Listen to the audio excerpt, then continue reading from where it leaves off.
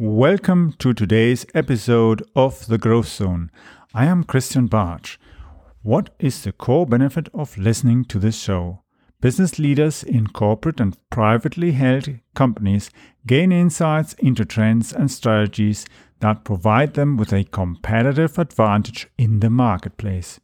Each episode focuses on an area such as marketing, sales, innovation, or funding that is absolutely critical to the growth of companies, whether they are startups or corporate global players, where management needs to juggle the challenges of market entry or knowing how to navigate the uncertainties of disruptive developments.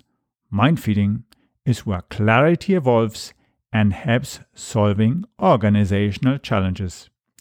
For those who listen to the entire episode, I have a special surprise gift. I am working on some great guests that are industry leaders in management, innovation, and marketing. Let's get started on today's episode.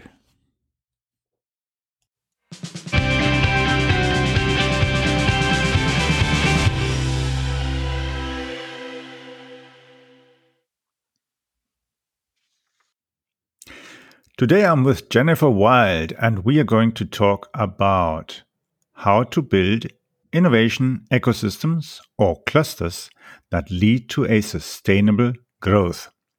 But before we go deep into our topic, Jennifer, can you tell us a little bit more about yourself, please? Sure. I grew up in the humanitarian emergency sector, actually. So running global emergencies for nonprofits like World Vision, Save the Children, and others. So working in kind of big, complex emergencies and challenges like Haiti or Israel-Palestine, from kind of the Syrian conflict to large-scale typhoons and earthquakes in Nepal and the Philippines and elsewhere. So really got my teeth into how do we do things in difficult places? How do we innovate and create ways forward when there are real structural and physical barriers to that? And then came out of that implementing a range of kind of innovation programs. So built a global set of innovation labs that looked at innovation from a country level and brought together private sector, non-profits, governments, a range of kind of companies and others, and now support companies, non-profits, governments, and others with innovation. Cool. So what's your perspective on how to help such organizations and other type of organizations to build innovation ecosystems or clusters? It's a good question. I think first you need to work out what you're doing. So there's a range of kinds of ecosystems you could build, and there's a range of purposes behind those. So for example, you could be creating an ecosystem within a country that could be focused on, for example, tech within the Netherlands or something like that. And so that could be, specifically just within your country. So that's a certain type of ecosystem.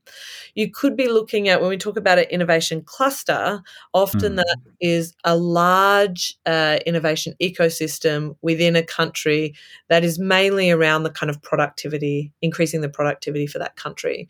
So if you think of kind of Silicon Valley is an example. The Cambridge Innovation Network is an example. Security tech in Israel is an example. So that's like a very large ecosystem which should host some kind of specific sector or market for the entire world. So that's slightly different. You could be looking to create an innovation ecosystem around your specific innovation project. So Uber, for example, had to create a range of different people, activities, approaches, tools to build Uber, to scale Uber. And, obviously that includes a whole team that look at legislation around ride sharing in each country. or that look at insurance, types of insurance for drivers and riders in country. Or you could be creating an ecosystem around an issue. So I was speaking to someone from the Equality Fund yesterday who are looking at creating a global ecosystem around increasing feminism. So I think really understanding what kind of ecosystem you're looking at, what's the kind of purpose of that ecosystem, is a really important place to start. Yeah, I agree with that because I'm involved with a business that as well has invested in several universities in Poland, and they bought several universities and then created clusters, and now they've got 4 big, good quality universities with several campuses, which has as well quite a benefit when you think of it. Not everything that is made into a cluster has to be like a Uber, a highly profit-driven business, but it can be something that contributes actually to society in a different way. Yeah, exactly. And I think one of the reasons you create an ecosystem is, in many ways, if you're just creating another app, or if you're, improving a dog collar, if you're looking at some methodologies around user-centered design and lean startup, you probably can focus in enough on your target market, or you can test, one type of app enough times that you may get, hopefully you will get some kind of success. But what ecosystems are really good at doing is they're really good at creating very large scale impact. They're good at moving past some of the barriers when you're looking at large scale impact to say, well, if we looked at a really complex challenge like climate change, not any individual is going to come up with a silver bullet there. Or, even Uber, they need many different people and organizations and governments to do certain things so that they are successful and they can scale. You get a lot greater leverage, obviously, greater than the sum of your parts, and you can do things large scale. So, the kind of ecosystems are well known, or sometimes they're called movements, are well known in the social sector. But often companies like Google and Microsoft will actually build global ecosystems around innovation because they don't know what they don't know. So, Microsoft has a set of innovation labs around the world. One that I interacted with was in Nepal. And essentially it's set up almost like a library tech space. So people can come in, entrepreneurs from Nepal, large or small, can go and work on projects there. Whereas, Google, one of Google's networks that I interacted with in Uganda, they have a lab there, but it's very much, funding, workspace. How do we kind of bring people into the Google brand and find people and ideas that we might want to pull out and grow ourselves? And so a lot of these global companies are saying, how do we find new ideas? How do we build kind of tech supporters? How do we grow some of our thinking through these innovation ecosystems that we, in that case, can own and control, which is not always the case. So I think you certainly see it in social sectors, but you definitely see it in some of the bigger players. We're working with a company right now in the US, and they basically are looking at becoming an ecosystem player because they see the future of their industry as, if we're going to do anything big in a market that's currently being disrupted, we have to start playing within the ecosystem of the market we're in. It's impossible for us to be a standalone company anymore. So I think you see it in a range of places. Yeah, and then you have, of course, a greater leverage, not only things like procurement and so on. You've got more people who you can draw in from different qualities and knowledge into building something really, really new. Yeah. Contrast to the others who are just interested just in a quick win, quick entry and quick exit. Yeah, absolutely. And as we know, the world today, change is getting faster. Markets are being disrupted, especially during COVID. You're seeing significant change across many different markets and areas of social change. So being able to survive is, I think, no longer about some of these incremental change, and it's about looking at the bigger picture and saying, okay, how do we disrupt a market rather than being disrupted, or rather, how do we make big change that is going to lead to our company, organization, social issue, whatever that might be, around for the next 10 plus years, rather than looking at incremental changes for the next 1 or 2 years. And when you're looking at some of these bigger changes, you need to look at the system around you. You need, if you're working in education, it's an obvious one, but a piece of technology in education doesn't exist on its own. It exists with a range of teachers, with government curriculum, with students, with community attitudes within places, and so if you start to look at an ecosystem approach around education, you can map out what is that ecosystem that this innovation exists within, and what parts of that ecosystem does the innovation or company need to connect with, change, leverage, to make it successful, to make it scale, to make it grow large and quickly, rather than kind of very slow growth strategies. And I think that's where it gets exciting. The fact that you can have innovation ecosystems around kind of individual innovations, but you can also have, as we've been talking about, these incredibly large kind of global clusters, which are based around the productivity of a country, or international productivity, when you start to look at Google and Facebook. And in essence, you're looking at the same kind of things in building these clusters, whether it's within an organization or within a country or within an innovation itself. Yeah, because when you, for instance, look at Google, they have, like, as you said, they've got clusters and hubs and laboratories and so on all over the world, like in Canada, for instance, in Waterloo, then they have one here in Munich. And all around the world, different places, different cultures, different inputs. And then they get the ideas, and maybe they throw 5 different ideas from 5 different countries into one pot, and eventually comes out a totally new product then as well, because they notice, okay, what's the common theme for all?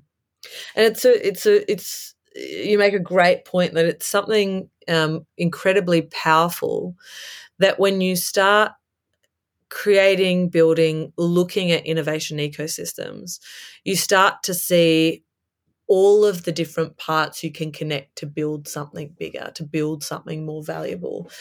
And sometimes we talk about the Lego blocks. So, you could have a set of blocks to build a Harry Potter castle, for example. Or you could have a red set of blocks that says, I'm going to work on, this very specific issue within my organization, within the people I know. And when you start to branch out and you start to say, okay, there's, maybe there's multiple countries, maybe there's multiple different kinds of people I can be connecting with, different tools and approaches for attacking this problem, then you start to have this really big Lego set of different shapes and sizes and colors and all these kind of tools for being able to really build something bigger and more impactful for your problem. And I find it really interesting because sometimes, because ecosystems are in essence big and they do have a lot of moving parts. And I hear people say, you've just got to simplify. We're going to do an 80-20.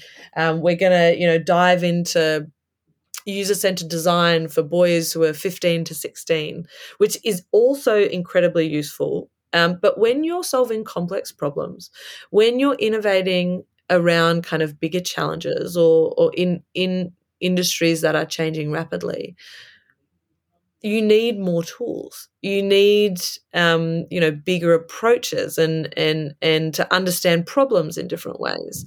And the kind of, the Elon Musks and Googles of our world are able to significantly shift multiple industries over and over again because they have these innovation ecosystems that they can see vast kind of actors and approaches and parts of the challenge across these innovation ecosystems. And I think that's where it gets exciting, being able to have that big Lego set that you can say, well, I'm not stuck on this barrier, or I'm not, I can't find a funder for this particular issue. You can say, actually, here's the ecosystem I can play with, and here's what I can build out of that, which is what Google does really well. Yeah, and then you think of all these things that people can really join together forces, solve problems, and as well increase what you can achieve. Because, for instance, when you look at, as you mentioned, Elon Musk, he goes, of course, he has no idea about making cars. He didn't study mechanics or automotive and so on. He studied physics, and so he goes to the ground level and rethinks everything and isn't stuck in old habits, old ideas. And I think that could be the same situation as well, that Google, if they go and go to Nepal or other places where there isn't so much distraction, so much noise as we've got here, they can maybe freely rethink the ideas, and maybe the stuff that we always thought isn't possible actually is possible. It's just you have to step one step sideways and suddenly it works. Yeah, and it's those kinds of different perspectives. So I was involved in building an innovation ecosystem in Nepal around humanitarian aid after the large earthquake that happened there. And it was interesting when you kind of pull together accelerators and entrepreneurs, when you pull in, research partners providing evidence of new ideas and technology, and education who kind of reinforce that entrepreneurial culture and foster creativity and experimentation.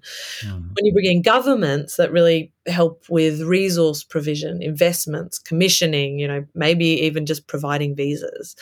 Some of the multinational companies who can provide really valuable contributions through R&D, training and development, funding, and then, of course, there's the investor capital, whether that's venture firms or governments or large companies.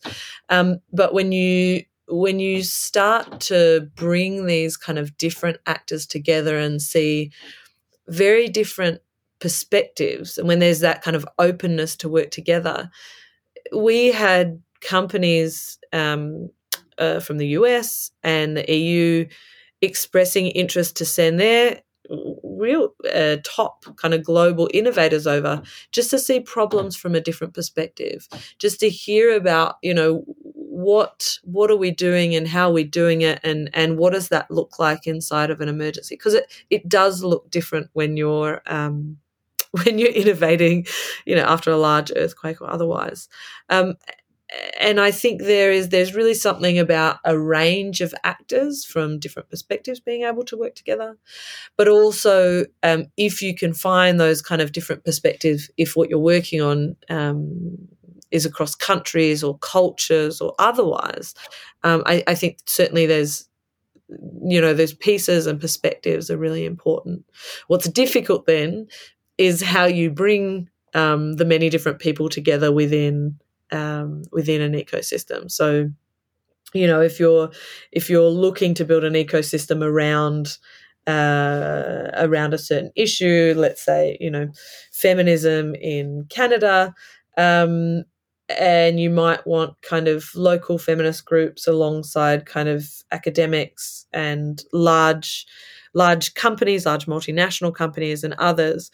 How do you provide a platform, and how do you provide a ambition for people to get together and be able to discuss and see some of these different perspectives? And there's a real art to that, and that can be quite difficult in the real world. When we talk about these kind of things, people say, "Oh, great, maybe I'll bring a refugee from Sudan and head of the United Nations X agency together." And you can say, yes, but how do you bring 20 of those different types of people together and have a conversation that is useful and valuable to all of them towards some kind of change. Yeah, and sometimes regions even themselves, without doing themselves something really important, they're generating ecosystems. For instance, just look at Texas. Now, Austin, Texas is now, and Houston is crazy, where everybody is suddenly now moving from all different directions. It's not just Elon Musk. There are people like Hewlett Packard. Some of the Hewlett Packard businesses are moving there. The Joe Rogan show has moved there, and as well different people who were quite high level in some of the largest US-based auditing companies and so on. They've moved into that direction. There's a lot of know-how moving towards there, and there's of course not only that. People are moving from all different places towards Florida at the same time. Others are going in Canada, for instance, towards Waterloo. There's a huge university with many great faculties there. And at the same time, when you look in Europe, there are plenty of people who are moving from Europe over to USA or South Africa and creating new stuff.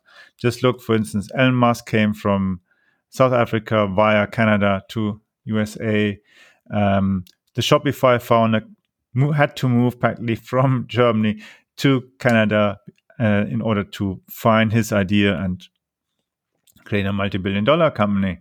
At the same time, when you look at other areas, look, for instance, at Richard Branson, who is in many ways as well very much involved in NGOs. He's in music, he's in entertainment, aviation, transport, and so on. And he's doing his rocket stuff and flying all around the world, doing all his stuff, testing the stuff in the US. So it doesn't automatically mean you have to do it at home or you have to do it in a certain place. Sometimes even this creates an ecosystem where eventually it's a small world at the moment. Mm. Absolutely. And you see how that can just foster this incredibly powerful creativity.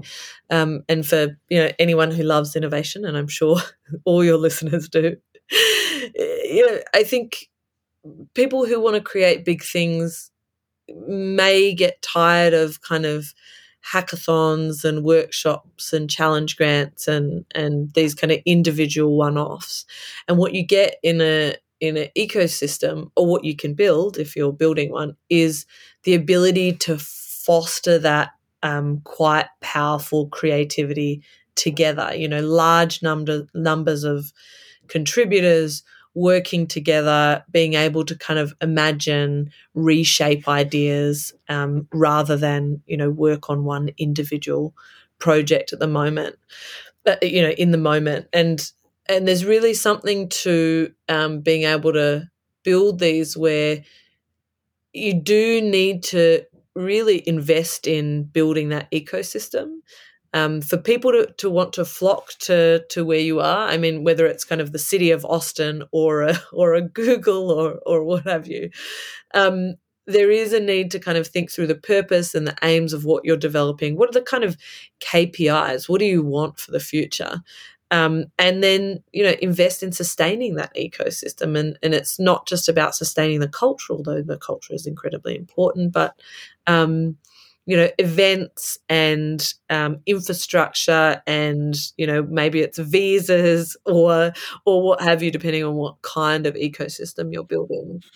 And I think there's some core kind of elements around what that allows you to do. So, you need to be able to effectively invest. You need those kind of different investors. You need to be able to really enable high impact innovation. So bring those diverse skills together to solve harder problems, get people excited about greater value and a really kind of that wide variety of support that can be created, rather than, we're just running a hackathon and who's going to support this idea long term. The ability to build dynamic collaborations, to really take kind of difficult real world problems and say, okay, there's multiple actors here. How do we kind of get the leaders of these ecosystems to integrate that support, to find a range of different, contributors? And maybe you say, well, there's not enough investors here, so how do we bring more investors? Or actually we need more kinds of accelerators and innovation methodology people. So I think there's something around really thinking about those dynamic collaborations. And then just, what are you trying to solve for? What are you trying to build? Are you looking at a high density of actors?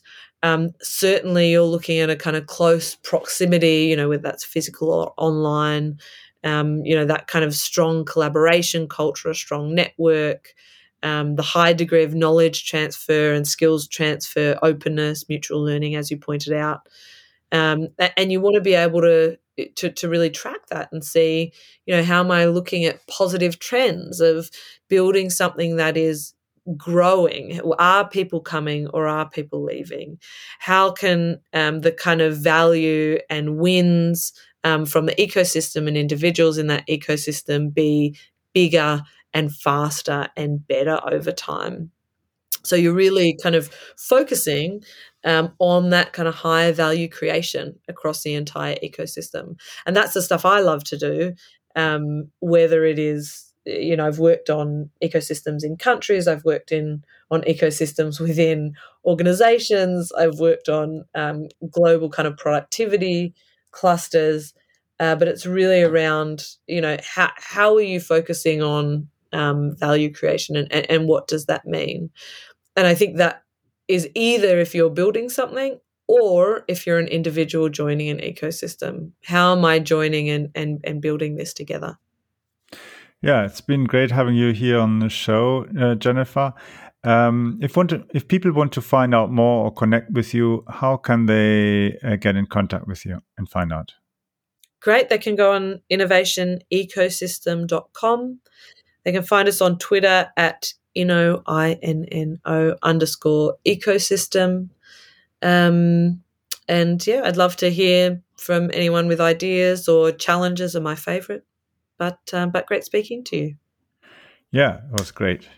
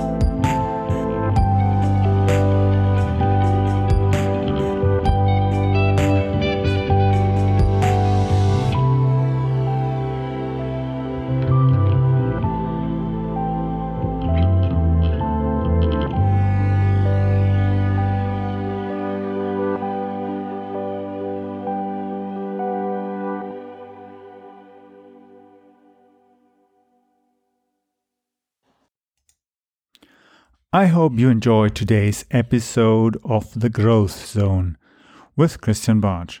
Thank you for listening. Please leave a review or rating here on iTunes or on podchaser.com. If you found the content helpful, then share it on social media. I would like to invite you to follow our show so that you don't miss the upcoming interviews with leaders in the market.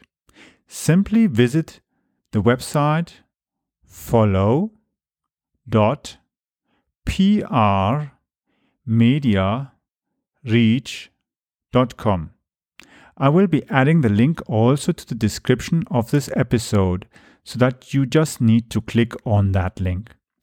For those of you who are listening and signing up to follow the show, I have reserved a free copy of the Ultimate Guide on Content Marketing. This is the strategy that got me top corporate clients like McDonald's, Linde, Hewlett-Packard, Deutsche Bank, Volvo, and many others. That strategy has been working for over 10 years. It also got me contacts with police, transport authorities, military, and several universities, and even leading research institutes. For sure, it also worked wonders as it got me many small, medium-sized entrepreneurs and enterprises as clients. And that even included international clients from all around the world. The link to sign up for our free broadcasting service and the guide is follow.prmediareach.com. That will give you access to the most recent version of my ultimate guide on content marketing. You can follow me as well on Twitter by using the Twitter handle CAPBarge. That's spelled Charlie, Alpha, Papa, Bravo, Alpha, Romeo, Tango, Sierra, Charlie, Hotel. Yes, that is CAPBarge. Charlie, Alpha, Papa, Bravo, Alpha, Romeo, Tango, Sierra, Charlie, Hotel.